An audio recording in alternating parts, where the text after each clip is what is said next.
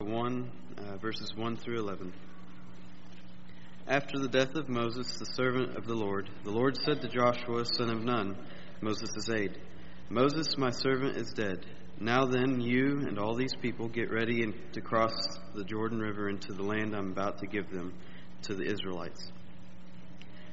I will give you every place where you set your foot, as I promised Moses. The territory will extend from the desert to Lebanon, and from the great river Euphrates, all the Hittites' country, to the great sea on the west.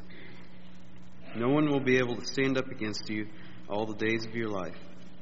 As I was with Moses, so I will be with you. I will never leave you nor forsake you. Be strong and courageous, because you will lead these people to inherit the land I swore to their forefathers to give them. Be strong and very courageous. Be careful to obey the law, all the law my servant Moses gave to you. Do not turn from it to the right or to the left, that you may be successful wherever you go. Do not let this book of the law depart from your mouth. Meditate on it day and night, so that you may be careful to do everything written in it. Then you will be prosperous and successful. Have I not commanded you? Be strong and courageous. Do not be terrified. Do not be discouraged. For the Lord your God will be with you wherever you go. So Joshua ordered the officers of the people, go through the camp and tell the people, get your supplies ready. 3 days from now you will cross the Jordan here to go in and take possession of the land the Lord your God is giving you for your own. Well, it is good to be together today, and I really appreciate and enjoy seeing families sitting together. Some of you are here from out of town or from other places, and we're thrilled, just thrilled to have you here. And what a joy to sit together as family and to recall that we're family here on earth, but we want to live our lives in such a way as we're forever family in heaven as well. So did you have fun New Year's Eve? I hope you had a wonderful time. I can remember a time when New Year's Eve was a real big deal to me. Last night I got woke up by the fireworks in the neighborhood at midnight. I was really appreciative for the guy in the neighborhood that allowed me to know when to cheer in the new year. But I hope that you had a wonderful new year, and some of you enjoy that time and then celebrating it in. I can remember the day I did that too, but I hope all of us can remember the excitement of a new year and of new times and the new day in front of us and what God would have us to do and where He'd have us to be and what He'd have us to become. Those are important things. You know, my microphone is really bugging me. If you don't mind, I'm going to stick behind here for the rest of the time. If you just turn me off up here. I don't know what's going on. There we go. Anchored down.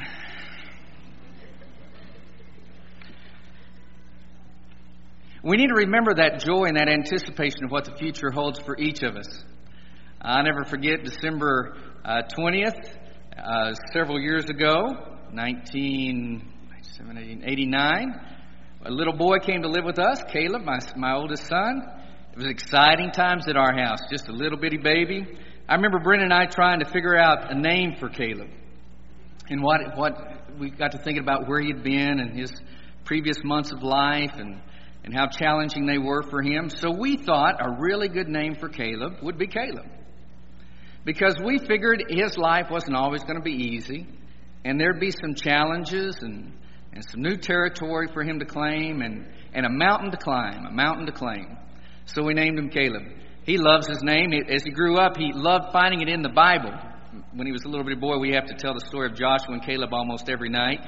And as he'd get a new Bible as a little child, he would look up every place that the name Caleb was found in the Bible. He memorized all those spots, and he would highlight them or circle them. I fear to say if you were to find his Bible right now, you might find his name highlighted in all those spots as well. I'm not sure if that's true in his new Bible or not.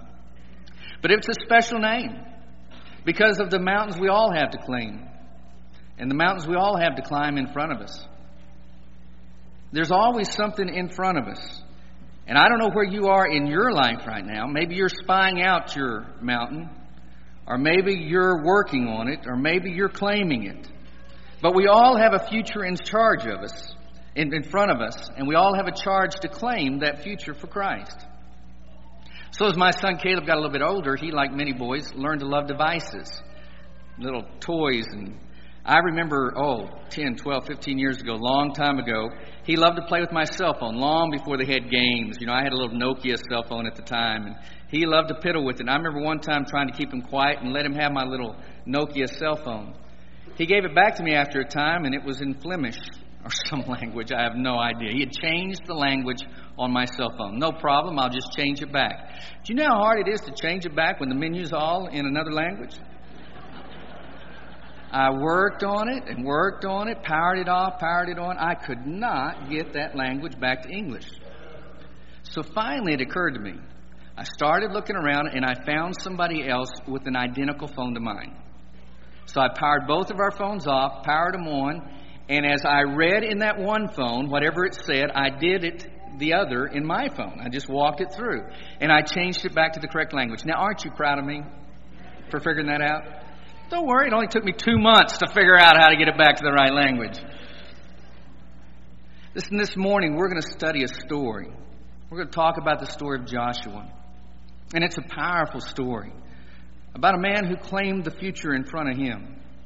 And what I challenge you to do is just to lay your life down alongside Joshua. And as you think about this year and the days in front of you, just follow that same pattern that he followed, to claim his territory, to claim the promised land that God had out in front of him, and to take possession of that. In Joshua chapter 1, verse 11, at the very end of this passage, it says, 3 days from now, you'll cross the Jordan here to go in and take possession of the land the Lord your God is giving you for your own. God tells Joshua there's good promised land in front of you, but there's a battle to get there. There's a great future in front of you, but you have to take possession of it. And the same is true for you. God has wonderful plans in store for you, but you have to take possession. You have to cross the river. And so God gives Joshua a little pep talk in these verses. And he says, you will succeed. I guarantee success if you'll do these things. One of the first principles he gives Joshua is you got to get ready. Get ready. God has plans, and he has a plan for your life, but you have to get ready. And you need a plan for your future. Because if you're going to do what God wants you to do, you have to have a plan for life. In Joshua chapter 1, verses 2 and 3, it says, Moses, my servant, is dead. Now then you and all these people get ready to cross the Jordan River into the land I'm about to give them, to the Israelites. I will give you every place where you set your foot, as I promised Moses. He says you got to get ready. You got to be prepared for your future to take it. Back down in verse 11, the first part, it says, go through the camp and tell the people, get your supplies ready. Joshua 1:11, the first half. Get ready. Get your supplies ready. You have to have a plan. Do you have a plan for your spiritual life? Do you have a plan for your career? Do you have a plan for this year and what God has in store for you? Well, as you think about what's in store for you, maybe you need to look at it kind of like Joshua did. God started this little pep talk with Joshua by saying, Moses, my servant, is dead. One of the ways you have to prepare for your future is to let go of your past. I don't know what this year has held for you. I'm sure it's been challenging in many ways. But the immediate past for Joshua had been very challenging. Have you ever stopped to think about how long Joshua had been with Moses? At this point in his life, Joshua would have been about 80 years old, probably. And most of that time he had spent with Moses, at least the last 40 plus years. I mean, they had developed a close relationship. Besides that, how would you like to be Act 2 to Moses? How would you like to follow that act? And sometimes we let past relationships hinder our success in the future. Friends move away. Things change. Relationships end. And God says, if you want to move forward in the present, you've got to let go of the past. Moses, my servant, is dead. You'll never possess your future as long as you're living in the past. And Moses was dead, but God was not dead. So I'd ask you, what do you need to let go of? What do you need to bury in your life so that you can go and do what God would want you to do? Won't you get ready? And then the second principle is you got to stay in the Word. It's so clear. Joshua 1:7 says, "Be strong and very courageous. Be careful to obey all the law my servant Moses gave you. Do not turn from it to the right or to the left, that you may be successful wherever you go." So you have to stay in the Word. Joshua 1:7. Don't get sidetracked. Don't turn from the right or to the left. Have you ever noticed how easy it is to get sidetracked in life? To get off the path? Have you ever noticed how easy it is to let the trivial become the most important? And to focus on that which is least? It breaks my heart to see people start out great and then get sidetracked. Whether it's in their career or in their sports or in hobbies or in financial difficulties. Illness sometimes sidetracks us, or marriage. And we lose our focus on the Word. This happens a lot of time in those of us who are really trying to develop our careers. We get so focused on our job and we say, well, I want to make good money to support my family, and I want to, advance myself so I can be a blessing, and all these other things. And those are good things to do. Those are right words to say. But we allow that pursuit of a career to to take us off the track of being what God wants us to be as a father and as a Christian. I've seen retirement do it to folks.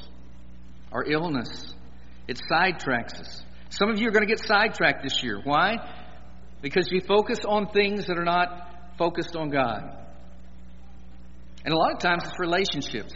Many of you know I spent many years as a campus minister. And in those years, one of the things I enjoyed was watching couples come together. In fact, in my office, I have pictures of some couples that are here today. I have Craig and Laura Williamson's picture of the wedding ceremony I did for them in my office, and Dustin and Amy Risley. And I have some of those photos. I used to ask them, I don't want you to pay me to do your wedding, just give me a picture of it.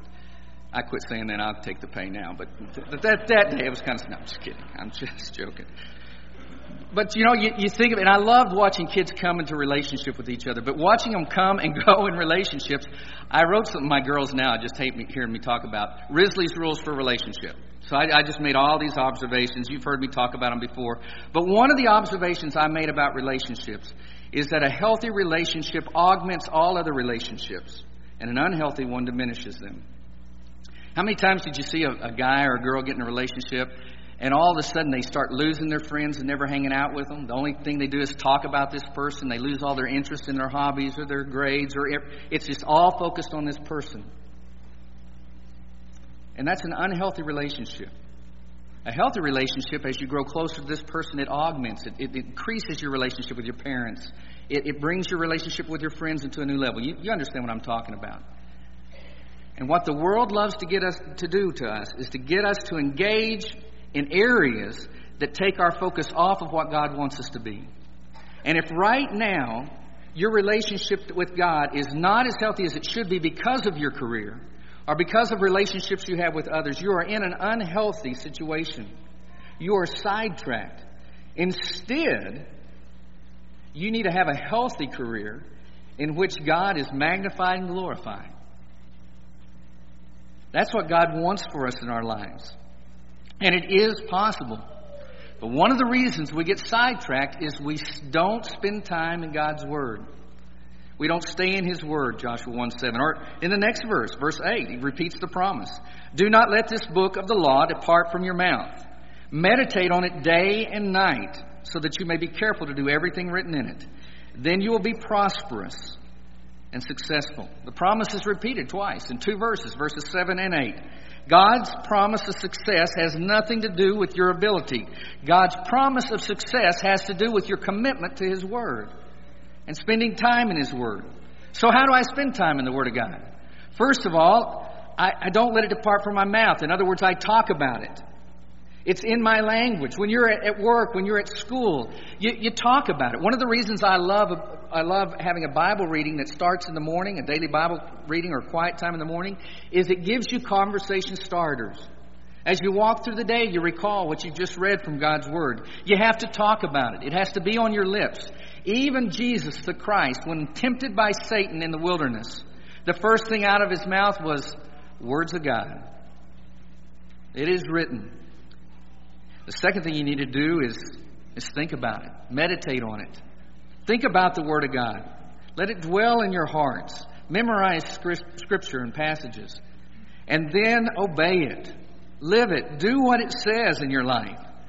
What does it mean to stay in the Word of God? You have to talk about it, you have to think about it, and you have to obey it. You have to live it in your life. And if you do those things, you'll be prosperous. Why? Because it's the power of the Word of God. 2 Timothy 3, verse 16. All Scripture is God-breathed and is useful for teaching, rebuking, correcting, and training in righteousness. It's the power of the Word of God, and we need to spend time in it.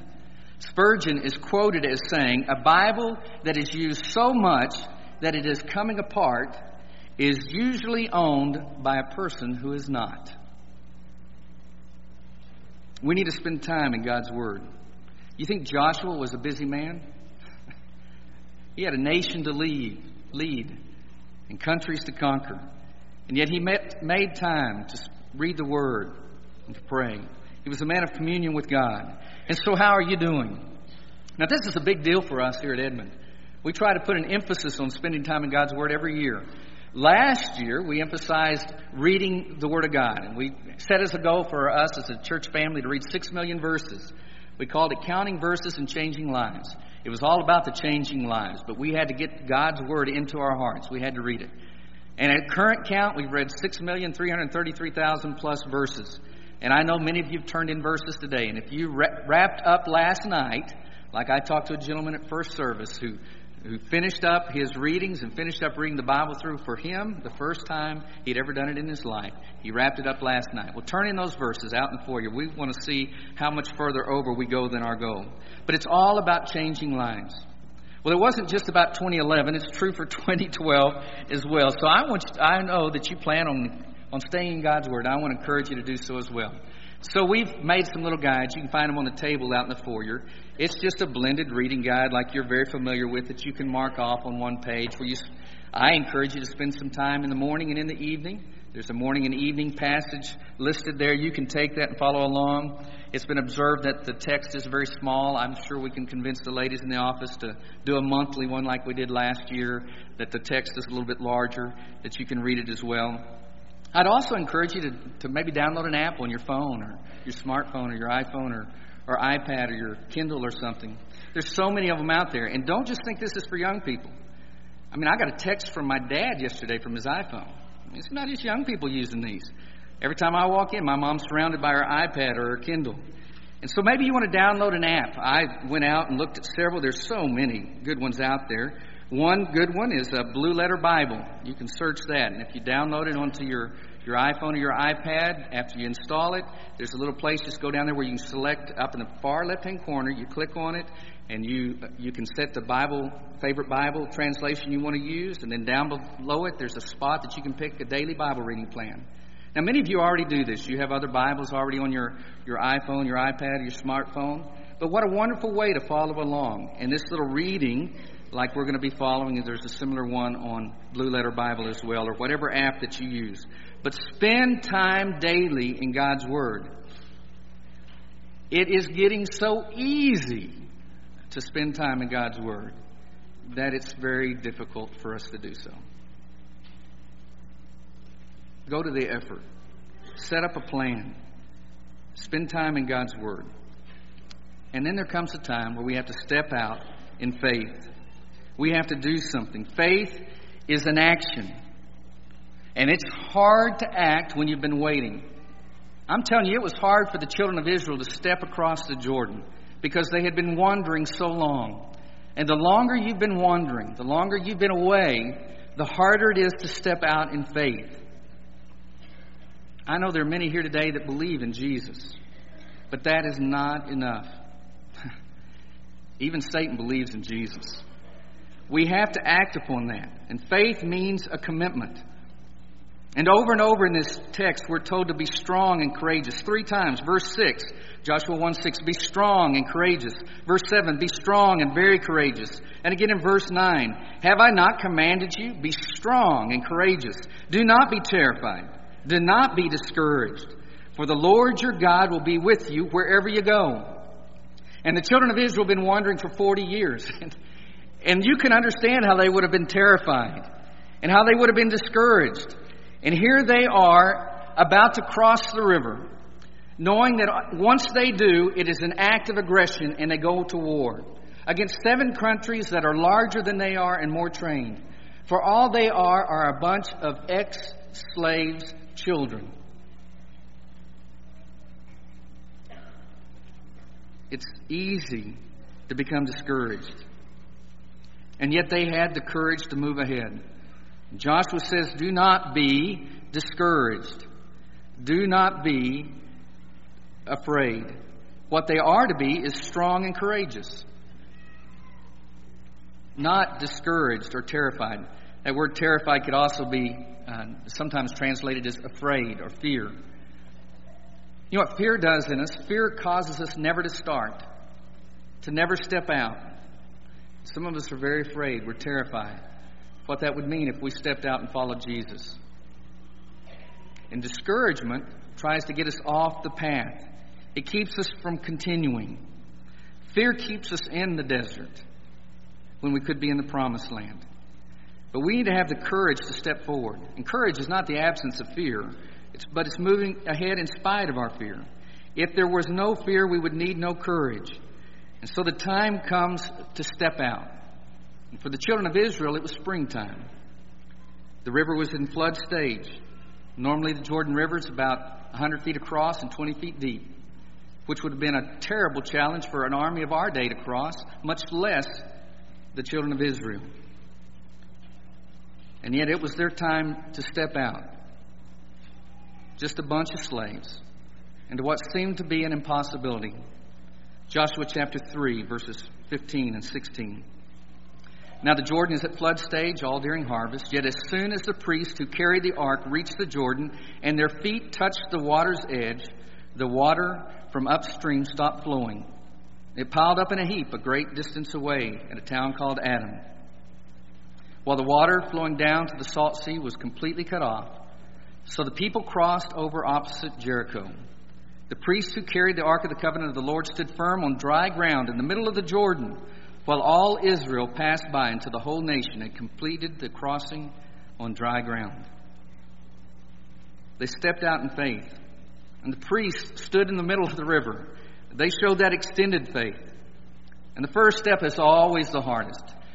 You remember the last time Moses just parted the seas and they stepped through. This time they had to get their feet wet. And that first step is always the hardest. So what's your Jordan? What's God calling you to this year? What's the barrier that's keeping you from God's promise? What's keeping you in the desert? What I most admire about Joshua is that he was a man of conviction his entire life. Willing to stand alone in what was right, willing to do the unexpected. You know, we've been emphasizing Bible reading, and we've talked about it now, almost every week for the last month or so. A little Bible trivia for you. I'm going to read you some names and see if you can figure out who these people are.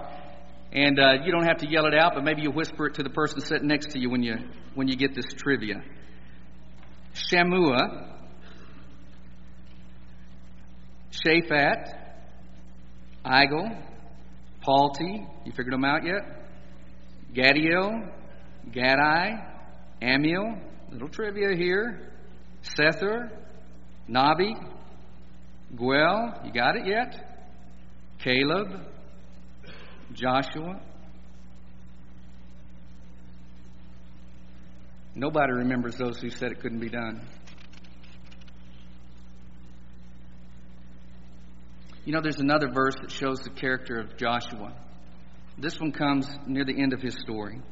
Joshua 24, verse 15.